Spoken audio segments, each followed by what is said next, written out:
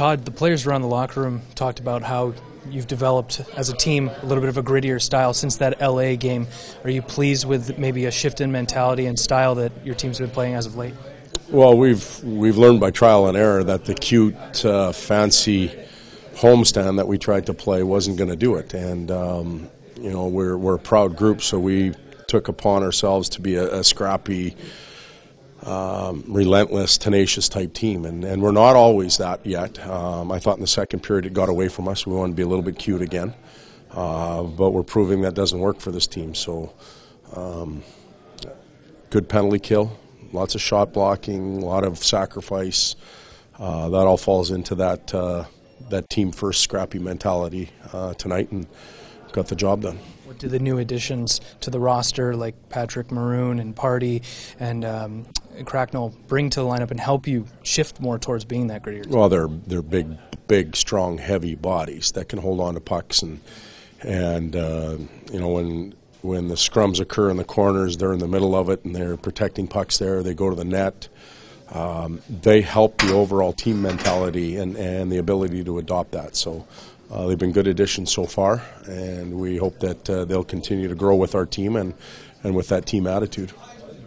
Connor gets rolling early in the game, like with that speed, and you score a goal. Does that obviously jumpstarts you, and the other team is saying, "Oh man, we're already behind in the game," and Connor was really dominant. Yeah, he was, and we double, triple shifted him a little bit because he was going real well, and unfortunately for some of those higher end skill players on our team, they were taken out of the game when we took the 14 minutes in penalties, and probably 15 minutes because they had 6 on 5 for about a minute. So a quarter of the night we spent penalty killing, and if you weren't a penalty killer, it was a real tough night to get the engine going after sitting there for long periods. Korpikoski finally scored a goal. Yeah, Korpi was a nice goal. Tess did a real good job. Korpi found some open ice. We knew they had to gamble a little bit that late in the game, so give them credit for creating that, and a hell of a shot. With the PK, was it something that you saw you could take advantage of, or was it just your guys just outwilling their power play? A little bit of both. I thought we were very well prepared for their power play.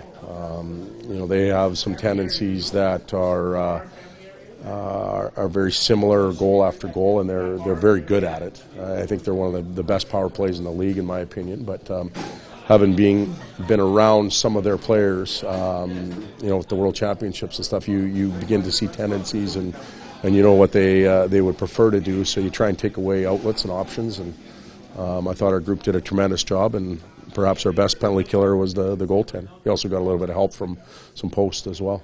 You started him on the third line, but you moved him up because Zach was taking penalties, or you just wanted to see what he looked like? I thought that we needed to get back onto get Korpi on the left side, get Cassian on the right side, kind of get back to our strong sides, the way the game was going along the boards, and that allowed that to happen. Now you may say, well, Patty Maroon played on his off wing. We were prepared to look at him there. I thought he had legs. That was going to be the concern of ours because he hadn't skated for 4 days.